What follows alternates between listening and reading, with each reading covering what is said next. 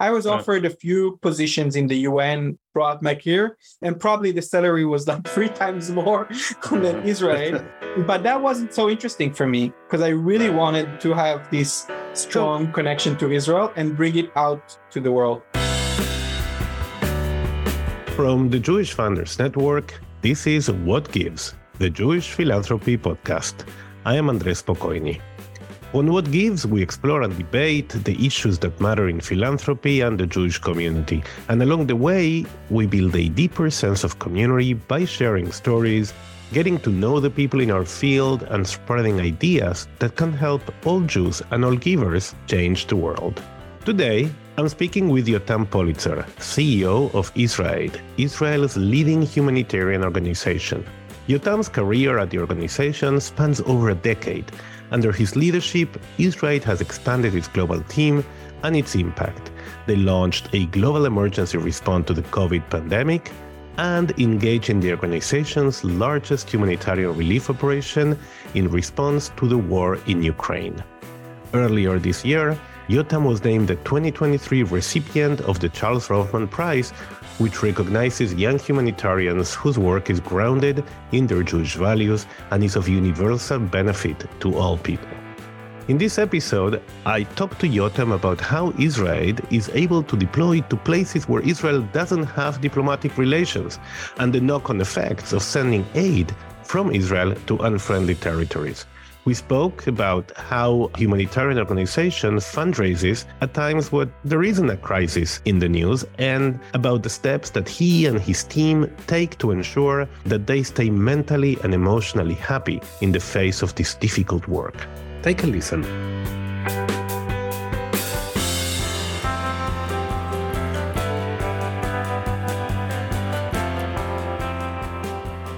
From Japan to Africa and from tornadoes to earthquake, there's one feature of most natural and man-made disasters in the world, which is the presence of IsraAID.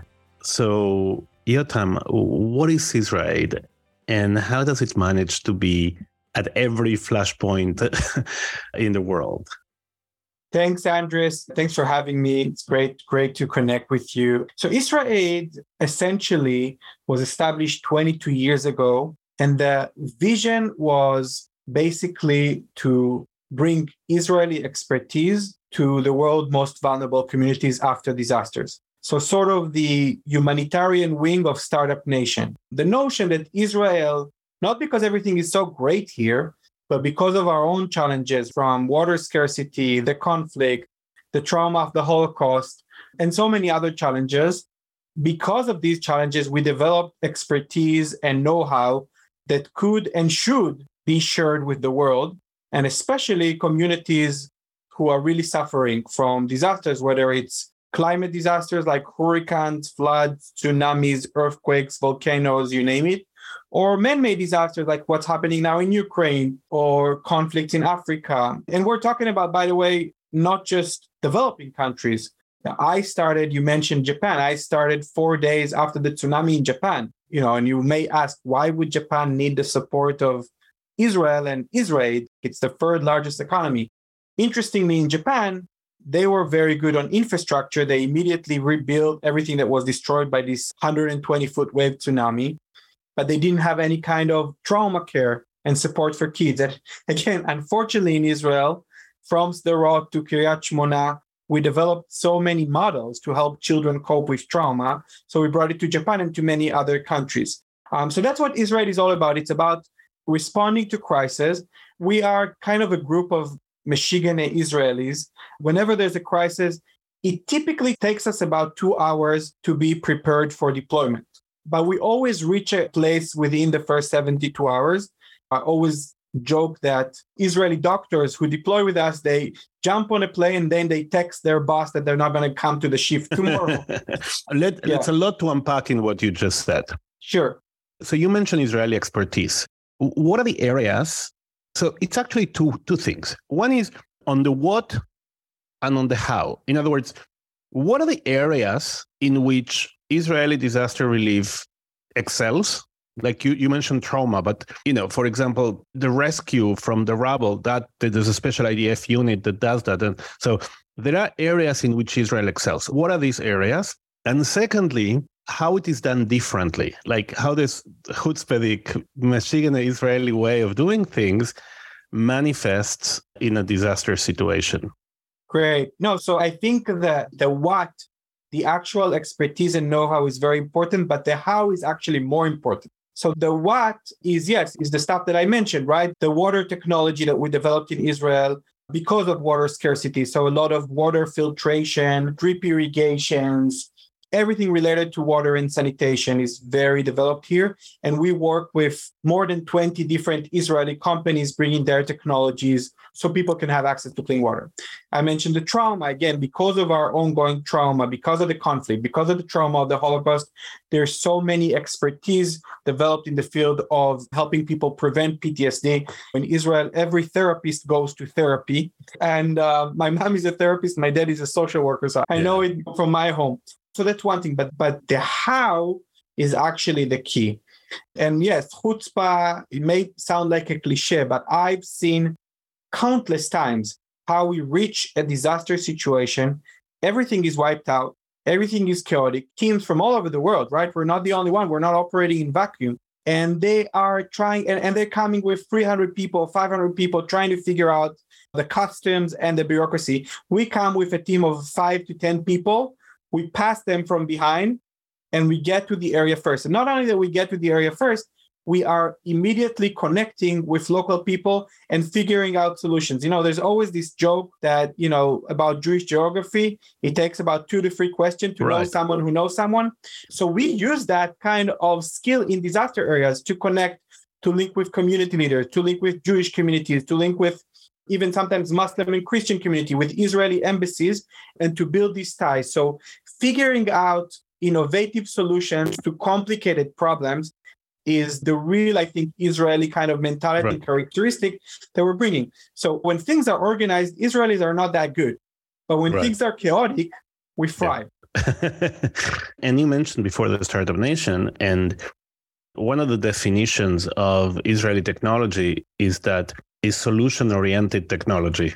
And that applies to what you do as well. But tell us a story, like an anecdote of a time where the Israeli chutzpah got you places that nobody could get, or did things that were unthinkable. And so many examples. But one thing that I was personally very involved in was in Nepal after the earthquake they had in 2015.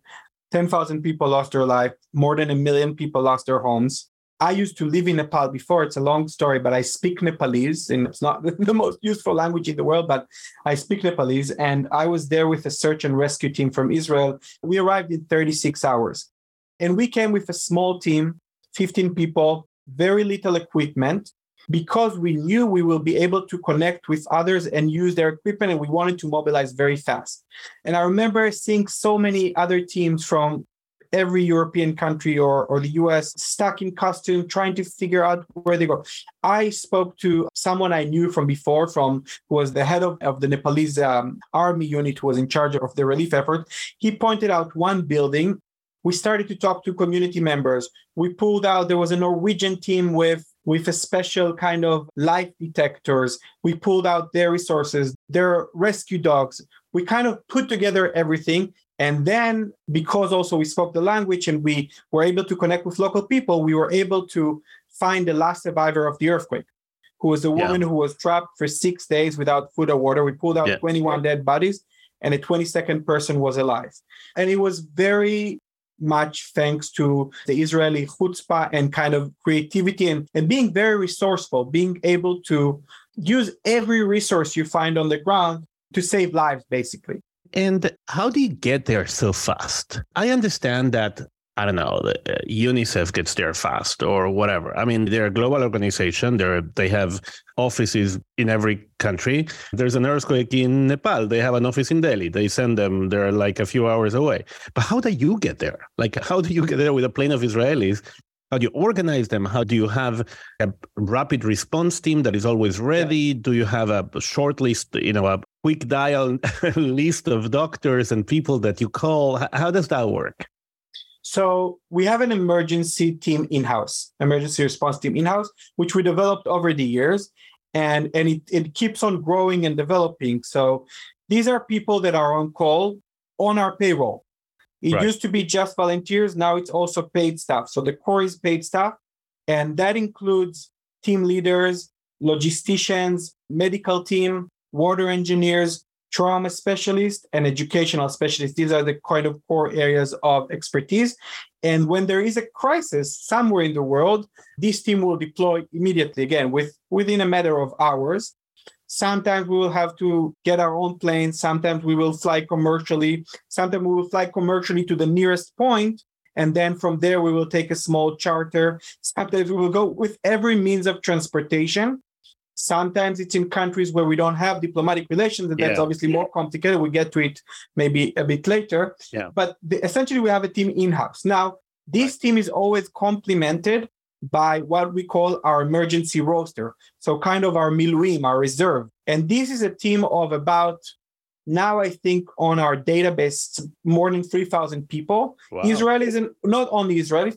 And now these are obviously people not on our payroll. These are people who are volunteers. But wait, how big is the core emergency team? How many people are we talking about? Right now, globally, we have 350 full-time staff. But the actual emergency team, I would say, is about 12 people who are just dealing with ready to deploy to new emergencies. The 350 people include folks that you would hire, let's say, in Nepal. And they're doing long-term programming. Okay, we're going to get also... Many of them are locals, by the way.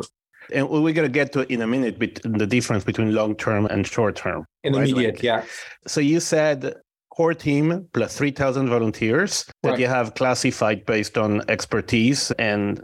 Correct. In the different areas of expertise, many of them, we have great partnership with some of the leading hospitals and universities here. And not only from Israel. Again, we want people from all over the world, but they need to be trained by us. They need to be certified and have that kind of expertise. Now, when we reach out to 3,000 people, obviously most people are busy. They can't just jump on a plane, but a few people can. And that's how we complement. We moved actually from being just a volunteer-based organization to now being mostly based on our full-time staff and complemented with professional volunteers, which we found to be much more sustainable and effective because volunteers, even if they can deploy, they can't go for long-term, and the actual needs are long-term. I see.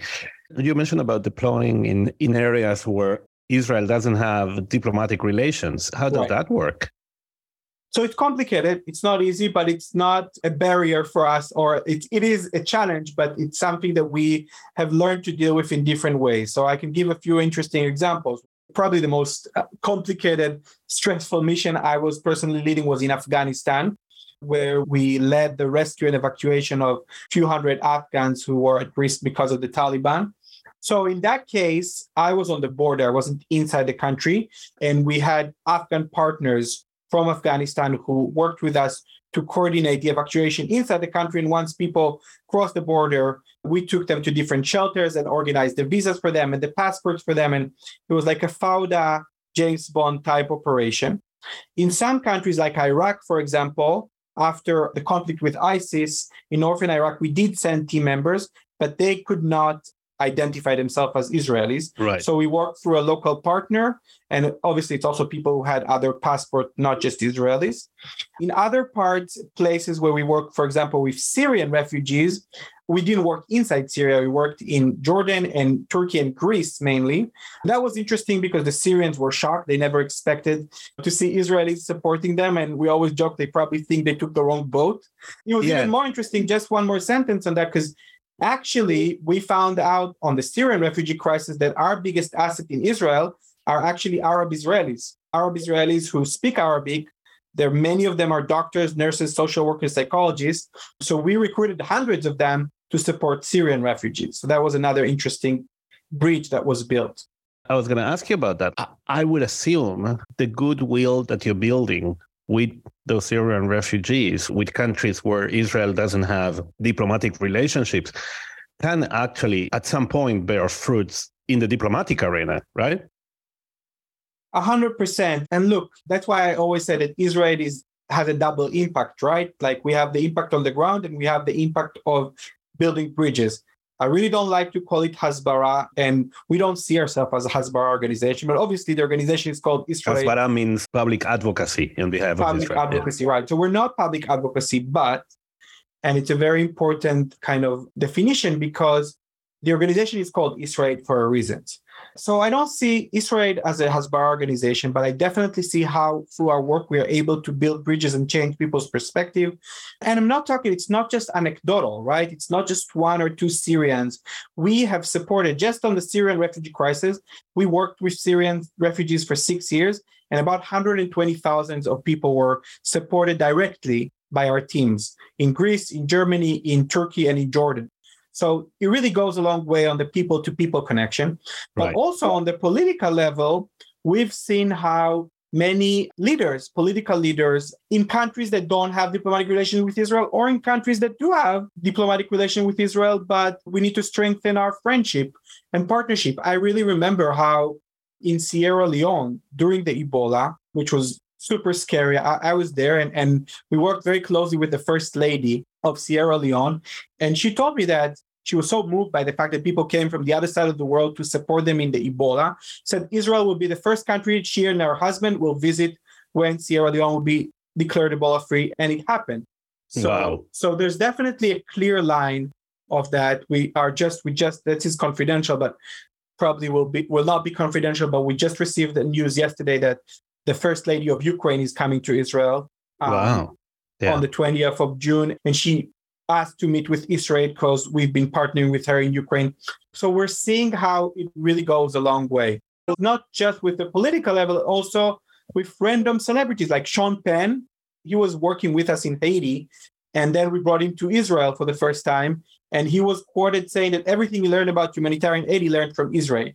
It helps on many different levels. And incidentally, I would also assume it helps with the crews, the volunteers from other organizations that, as we know, that world of international NGOs doesn't always look at Israel sympathetically, but then they actually interact with you as somebody that works for whatever, the UN or... Absolutely. And more than that, we are now getting about 20% of our funding from the UN. So it's not just that they appreciate the work, they actually use, like they see UNICEF, for example, you mentioned, which I know had some political challenges with Israel before. UNICEF is our partner in 6 or 7 countries.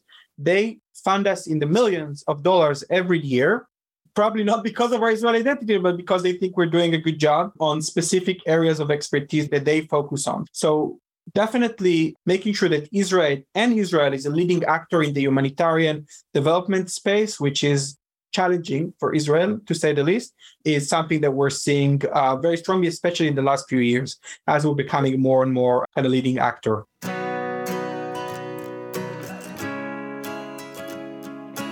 You mentioned the difference between long-term and short-term work.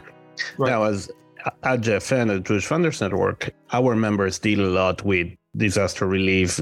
Some of them have kind of an envelope in their grant-making portfolio that is for when a disaster hits, they give money, they become involved. But I find, as I'm sure you find too, that after a few weeks, the issue is no longer a crisis, goes out of the headlines, out of sight, out of mind, and people lose interest, and the crisis continues.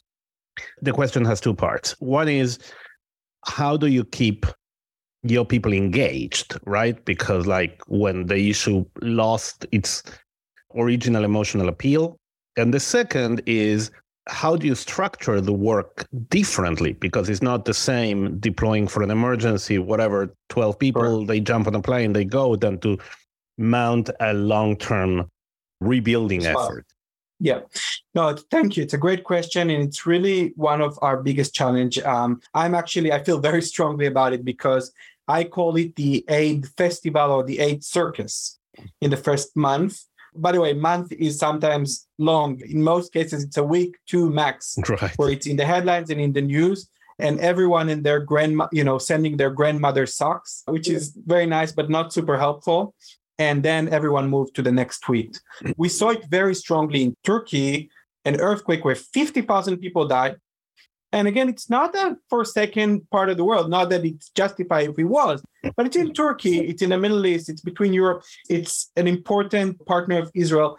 It was 50,000 people died, and 2 weeks later, nobody talks about it at all.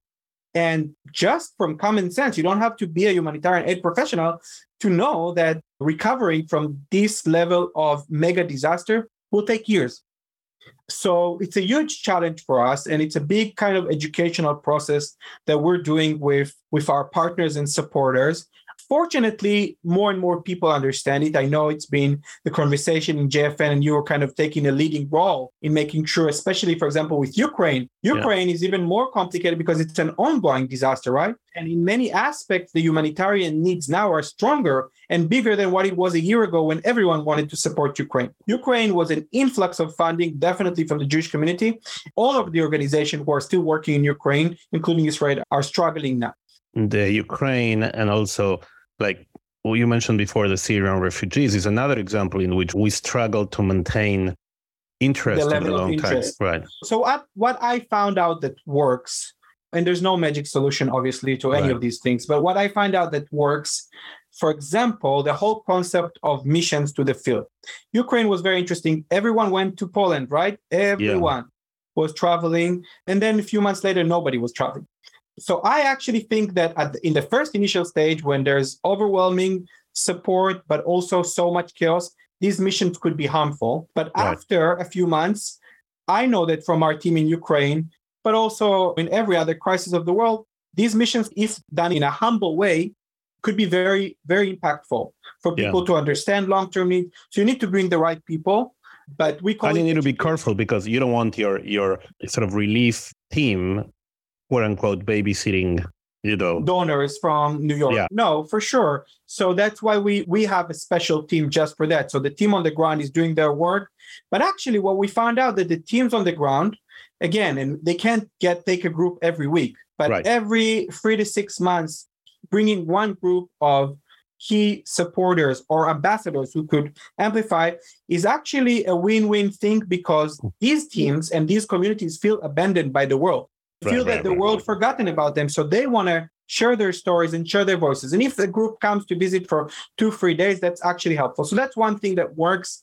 Obviously, any kind of ambassadors, not just celebrities, it could be rabbis. We did a rabbis mission to the Syrian refugee crisis, which was very powerful trip. And then in each and every synagogue in the Bay Area on the high holidays, they spoke about not just about our work, but also really sharing the voices of the refugees and their stories. So these kind of things work, but it's still definitely an ongoing challenge, and it's an educational process, and we need JFN and other organizations to take a leading role. And I know that quite a few members, your core members, are kind of more understanding. So we definitely see a role that you are playing in that scene. The other thing about your question about this long-term strategy, yes, it's totally different. The emergency response is done by our team from Israel, but what the team is doing when they reach the ground, especially when it's a big disaster and we know the needs will be long-term, they're doing two things. One thing is more simple. They're trying to save lives, provide immediate relief. The more complicated thing is really build strong local team and network and partnership. Right. So from the get-go, we are trying to identify local partners, local NGOs, sometimes local government members, recruit them. One of the biggest headaches that we have, but crucial to our success, is actually setting up local entities in each country. So right now we are in 14 countries long-term. We are registered as an NGO. There's IsraAID Guatemala, there's IsraAID Kenya, and there's IsraAID Uganda, and IsraAID Colombia, and IsraAID Ukraine. So these are local entities that are part of our global network. And we need it to be able to hire local staff, to be able to transfer money there, and to be able, by the way, to fundraise from the UN, because UNICEF is not going to fund probably our headquarters in Israel or our office in the States, but they will fund local entities in Kenya.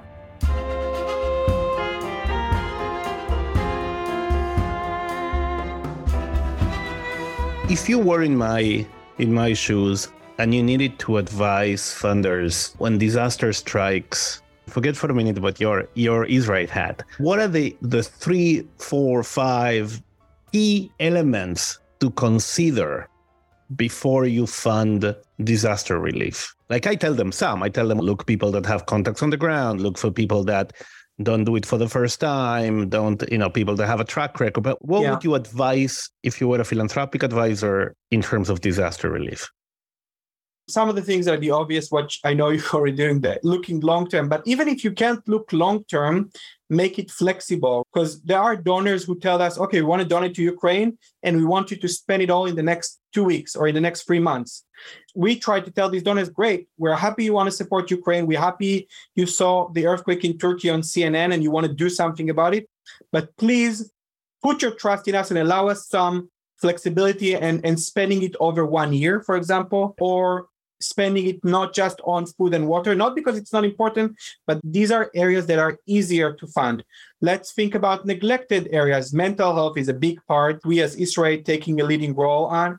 A lot of people want to fund children. A lot of people want to fund infrastructure. There are always gaps in humanitarian response, and looking for these areas is very important. Also, in terms of geographically speaking, there's always, what they call ground zero, right? The place where usually we see on the media whenever there's like an earthquake or something. And usually 95% of the aid goes to that place because it was in the media. Now, it could be that place is the most affected. But if you go 2 miles down the road, it's probably also severely affected and probably receive maybe 5 or 10% of the aid. When you think geographically, think about areas that wasn't necessarily on the news. Look for these areas, try to assess what are the needs.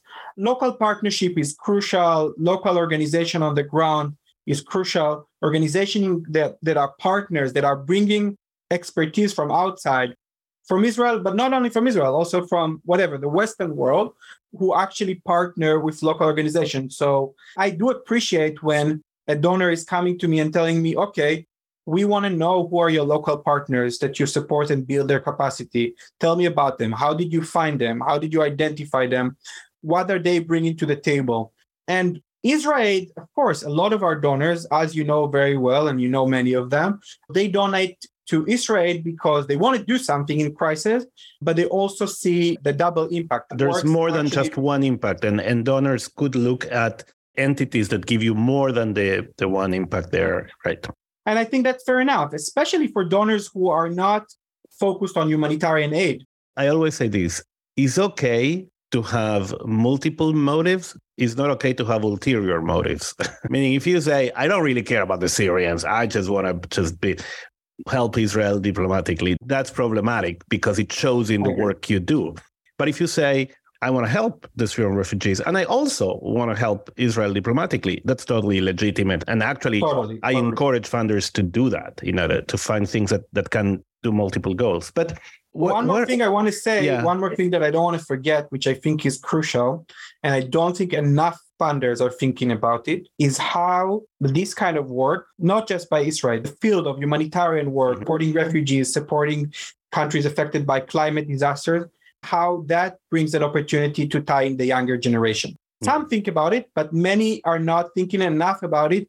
And I saw with many of our supporters, that was a game changer for them. That enabled them to really connect with their children, grandchildren, etc. At both levels, at the level of the donor, but also at the level of the volunteers and absolutely, absolutely. Young people that have an expertise that can engage them in different ways, for sure.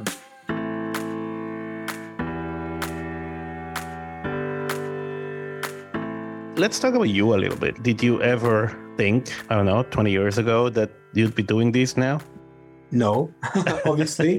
But I didn't know there was a profession like this, doing global humanitarian aid work. But if I knew that, for sure, that would have been my dream, because I, on a very selfish personal level, I think similar to many other Israelis in my generation, I love to travel.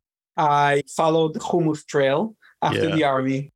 And I want to go off the beaten path. Yes, I'm happy. I'm always happy to have a good meal and stay in a 5-star resort. Don't get me wrong. I love that. But I'm always interested in what the real issues are and what the real people are experiencing. And I just can't think of any other profession where I have so many learning opportunities, right? I learn about cultures and geography and politics and medical support and psychology and trauma and languages. And so on a very deep but very selfish level, I just learned so much from doing this work. And I didn't think I'll get involved in that. And one thing led to another. And I really, from even before the Hummus Trail in Israel, working with Bedouin community, working with Ethiopian in my Shnat Shirut service year before the army, really one thing led to another. And having this global perspective and global impact on one hand, but also staying very connected to Israel. I was offered a few positions in the UN throughout my career, and probably the salary was like 3 times more than Israel. But that wasn't so interesting for me because I really wanted to have this strong connection to Israel and bring it out to the world. You like traveling around the world, you go to these weird places, but you also have 2 young kids? I have twins.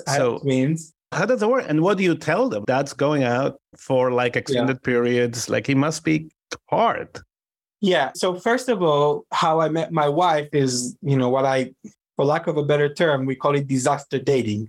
I met my wife in the tsunami in Japan. She's Japanese, or now kind of a Japanese, if you will. And she was also doing relief work, but more, she was representing a big tech company. So we now live in Israel, and she loves Israel, and she's very connected. We have twins who will be 4 years old next month. So they were born just before COVID. Mm-hmm. And in 2019, I counted, and it's terrible for my environmental footprint, but I counted 113 flights in 1 year. And then they were born, and then we had COVID right after. So it's terrible to say, but for me personally, COVID was a blessing. Right. I couldn't travel, and we had to figure out at IsraAID ways to work remotely. And so for the first 2 years of their life, which is very important, I was there all the time. Now the party's over. Now the party's over. However, thankfully, the teams on the ground are doing the actual work. In my role now is much more partnerships, fundraising, strategy, conferences, speak. So I travel a lot, but short, trying to kind of maximize it. Yotam, actually, the reason why I'm asking is not to, God forbid, to pry on a personal life. It's just to touch on the issue of who cares for the carers, or rather, how the people that do this work take care of themselves. Because I imagine that, yes, the traveling, being away from the kids is tough, but also the actual work must be difficult, like emotionally difficult. I did some work in the humanitarian sphere, and when you come home, it hits you. It hits you. So how do you and your team take care of themselves? How do you, and their families, that they're also affected? No, thank you. It's a very important question and a very important issue. And you're right that when you are in the adrenaline, you're in the scene, it's one thing, but when you get home, it really hits you. And the very honest truth is that we learned the hard way at IsraAID. Me personally too, but many of my team members experience different levels of burnout, what we call secondary trauma, the feeling that whatever you do is just a drop in the ocean. Yeah, a lot of guilt, survivor guilt. Exactly. All of the above. We experienced it in many different shapes or forms. The good news is that, again, we learned, and we are in a much better place now at IsraAID. So we have a team, first of all, that's just in charge of emotional support for the staff. There's 12 psychotherapists in different languages, by the way, not just in Hebrew or English, also in Spanish, in Arabic, in Portuguese, who are now working on that and providing support for all of our staff, including local staff around the world. There are places where we make it mandatory. For example, Sudan, South Sudan, where we work with victims of rape and gender-based violence. We don't give it as an option. It's not optional, right? People have to get emotional support. At least they have to start. That's one thing. The second thing is much more R&R, like really kind of mandatory times, especially people who work in the refugee setting, in refugee camps. Once in 10 weeks, basically, they have to take 10 days off, and we pay for that. And I think a lot of it is just being aware that we're in a very fragile environment and there's a lot of need for peer support. We put it as one of the well-being of our staff, because of our personal experience, became one of the 4 core pillars for our strategic plan. Like it's out there on the website. But having said that, there's still a room for more. There's still a room for us to do more, and it's hard. And we encourage people who work in difficult environments to rotate not to stay there for more than 2 to 3 years in a specific hardship position. And honestly, it's not for everyone. A lot of people who were doing this field work now move to work in headquarters because, again, they felt they can't do this for a long time. They have more family members. So it's not, there are quite a few of our locations are not, I would say, good for family deployment. So that's also for people in specific age. And by the way, it's interesting, our age group, the people on the ground is sometimes a mix, right? You have younger people before, they have kids. And then you have older people who are... You have retirees. Yeah, I was going to say, something you can have now is retirees that are healthy and active and youthful and can... Exactly. And I would love to do that. Yeah. And looking for these kind of challenges. So it's a very interesting mix of people, but it's a big priority for us.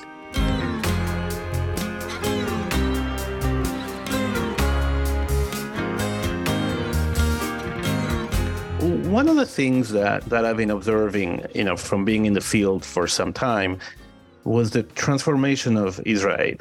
And especially, just to name it, since you took over, you made it organizationally into a different place. What I'm trying to say, there was a process of organizational transformation that was very interesting from the point of view of leadership, of organizational development. Just walk us through that process.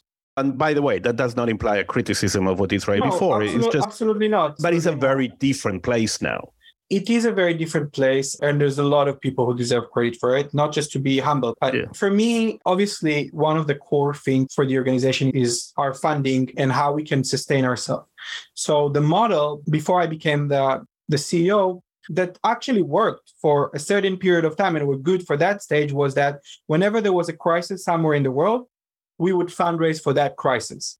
Right. And it's easier to fundraise when there's a crisis, but the funds were restricted only for this crisis. So we could have got, for example, in Haiti, after the earthquake, we raised probably close to $5 million, but there was no infrastructure to support that. There was no core operation. There's no headquarters, essentially. They didn't even have an office in Israel. We were registered in Beersheba. So when I took over, the first thing was important for me was to actually build an organization and core operation. And that's not just what you think about humanitarian aid. Yes, we could always recruit more doctors and nurses, but we needed a finance team, an HR team, and communication. So the very basic building blocks of an organization, we just didn't have. And obviously, in order to get that, you need core supporters who understand and really believe in the organization. So when I joined, and that's the credit that I give my predecessor, was that there was a little bit of more awareness about IsraAID, and people were it was more on people's radar. So I leveraged that. Right. I was able to leverage that to build trust and to build kind of long-term commitments. And that's actually the most important thing, to shift from just being an immediate response, but to also long-term recovery. And we talked about why it makes perfect sense, but we didn't really have that before 2016. And one of the things I've seen kind of from the outside, and we kind of have inside, have outside, is that there's now a policy or a strategy of very functional partnerships with other Jewish organizations. Now, you mentioned the non-Jewish, but in the Jewish space, there are many organizations doing disaster relief. IsraAID now is really working in coordination with stuff we did together for the Ukraine was with JDC and Jaffe, and in the past, the relation was a little bit more adversarial, and now it looks as if everybody's working together there. Yeah, no, it's a good point. And for me, yes, that's a part that actually I feel very strongly about.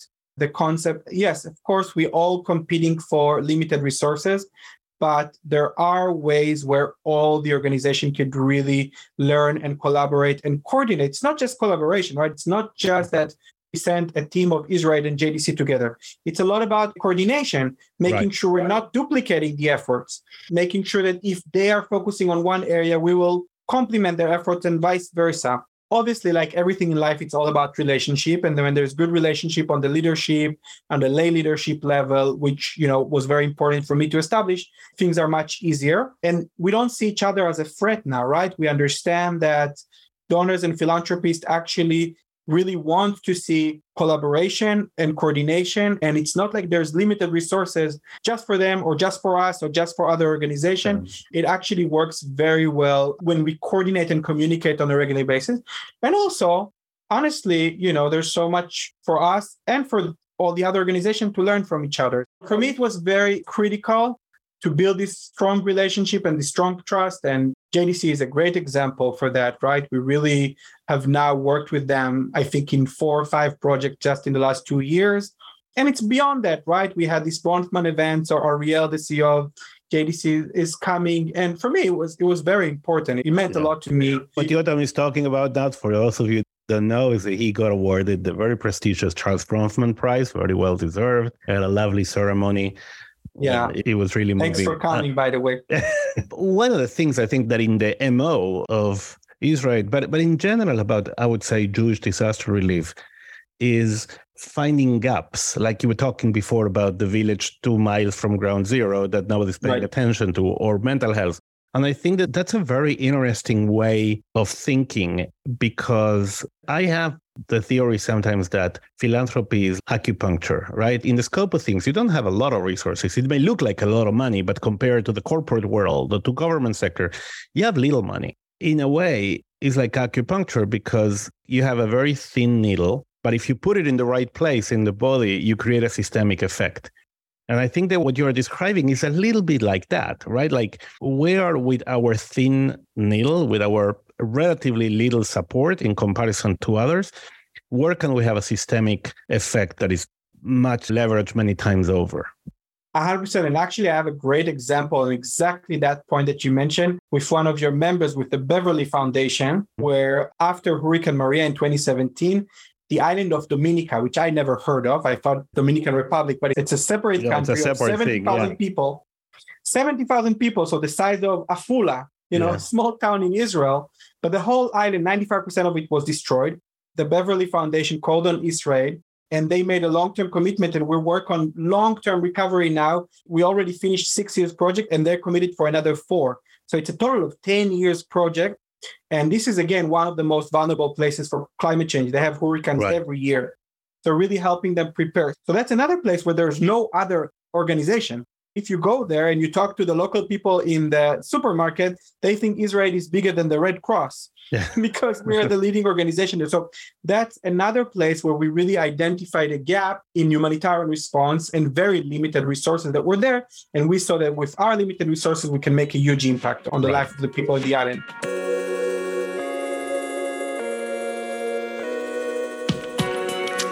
To close here, and this is fascinating. I think we can talk for hours about this, and hopefully we will at some later point. But I want to go back to your twins. What kind of world would you like them to grow up in? After seeing so much devastation and disasters and things, like you must come back and say, I just wish for you that ... One thing I didn't mention is that we at Israel, we don't use the term natural disasters. Disasters are not natural. They are climate-related events. They are man-made disasters. We're not naive. We don't think we can end poverty. We think climate change is real, whether we like it or not. So the question is how every community around the world could be better prepared to deal with the challenges that are coming, whether we like it or not. So that's how I want to see my kids. I want to see my kids living in the world in communities that are just better prepared, better equipped mentally, physically, technologically, to cope with this crisis. And what we found out is that the best way to learn that is after there is a crisis. So that's how we see, as terrible as it sounds, we feel that disasters bring opportunities for communities to be much more prepared and aware. And so that's the world that I want my kids to live in, which I think is realistic and not just naive of saying that they will live in a beautiful world no, the world is not so beautiful. The world is very sad, but if communities and individuals and governments are better prepared to deal with the challenges that are coming, my kid can live a happy life.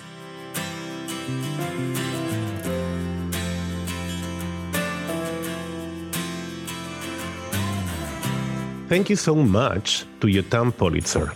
You can learn more about the essential work that Israel does at IsraAID.org.